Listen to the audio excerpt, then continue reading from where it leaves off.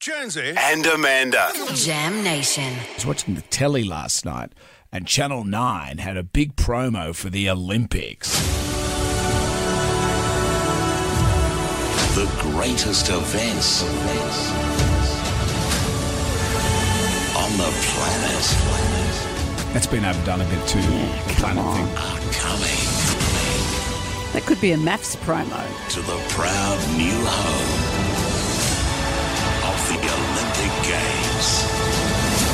9 and 9 now. I can listen to Steve Britton's voice all the time. He's the guy that does the voiceover there. But I'm thinking, well, the Olympics, didn't we just have them?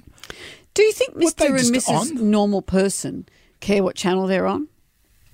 Because I know that they're affiliated with Seven now, but they used to be 7, 9 and the ABC years ago. And then they've only been with Channel 7 since 2014. Before that, I think they were 9. Yeah. When I first joined Beyond 2000, which is around 1987, the minute I joined, Simon Reeve, who joined at the same time as me, Yep. we were asked to go to a telethon. It was a fundraiser for the Olympics. Which Was I that really- when you started laughing uncontrollably at the little kid that did a fart? No, that was at a big science awards, if you don't mind.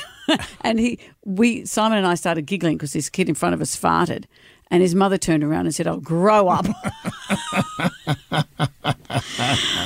Well, Simon and I, so it would have been a fundraiser for the Seoul Olympics, 1988. What, so you were raising money for the athletes? Must have been. Or but- Channel 7 to get the rights? No, for the athletes, I think. The athletes. And so we turned up and we were ushered to some seats and someone said, "You're going to have to move. We're expecting some celebrities." And we said, "Okay." So we wandered off and then we were told, "No, sorry, apparently it's you."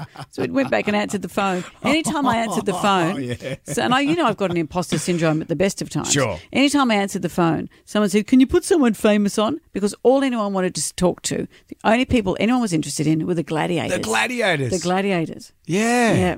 Do you remember which gladiators were there?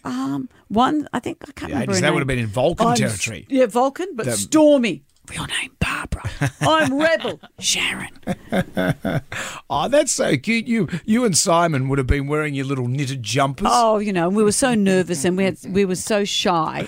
And when someone said, "You're not supposed to be here," we go, "Okay, no, that's right. We time should to not move be on." here. We should not be here." But that promo, you know what the Olympics they're talking about? The Brisbane one's in 2032. Well, they've got the rights to them from the next one. I know, but 2032. That's the future, man. 2032. Is that 3 Olympics away? Well, I don't know. Yeah. Yeah, it is. Yeah. Cost them $305 million. Whoa. Whoa. Well, you got to make hay while the sun shines. Well, they're going to get the next 5 Olympics, including the Brisbane ones. Yeah. But that just shows me, you know what it made me feel good about? After all the news that we've been watching so recently, it's just all bad. And it is bad. You know, what's happening over in Turkey is terrible.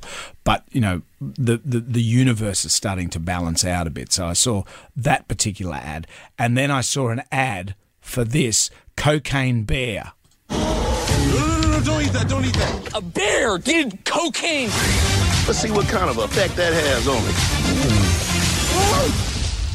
What the hell? Cocaine Bear. Cocaine Bear. Is that a TV show? It's a movie and it's based on a true story. Wow.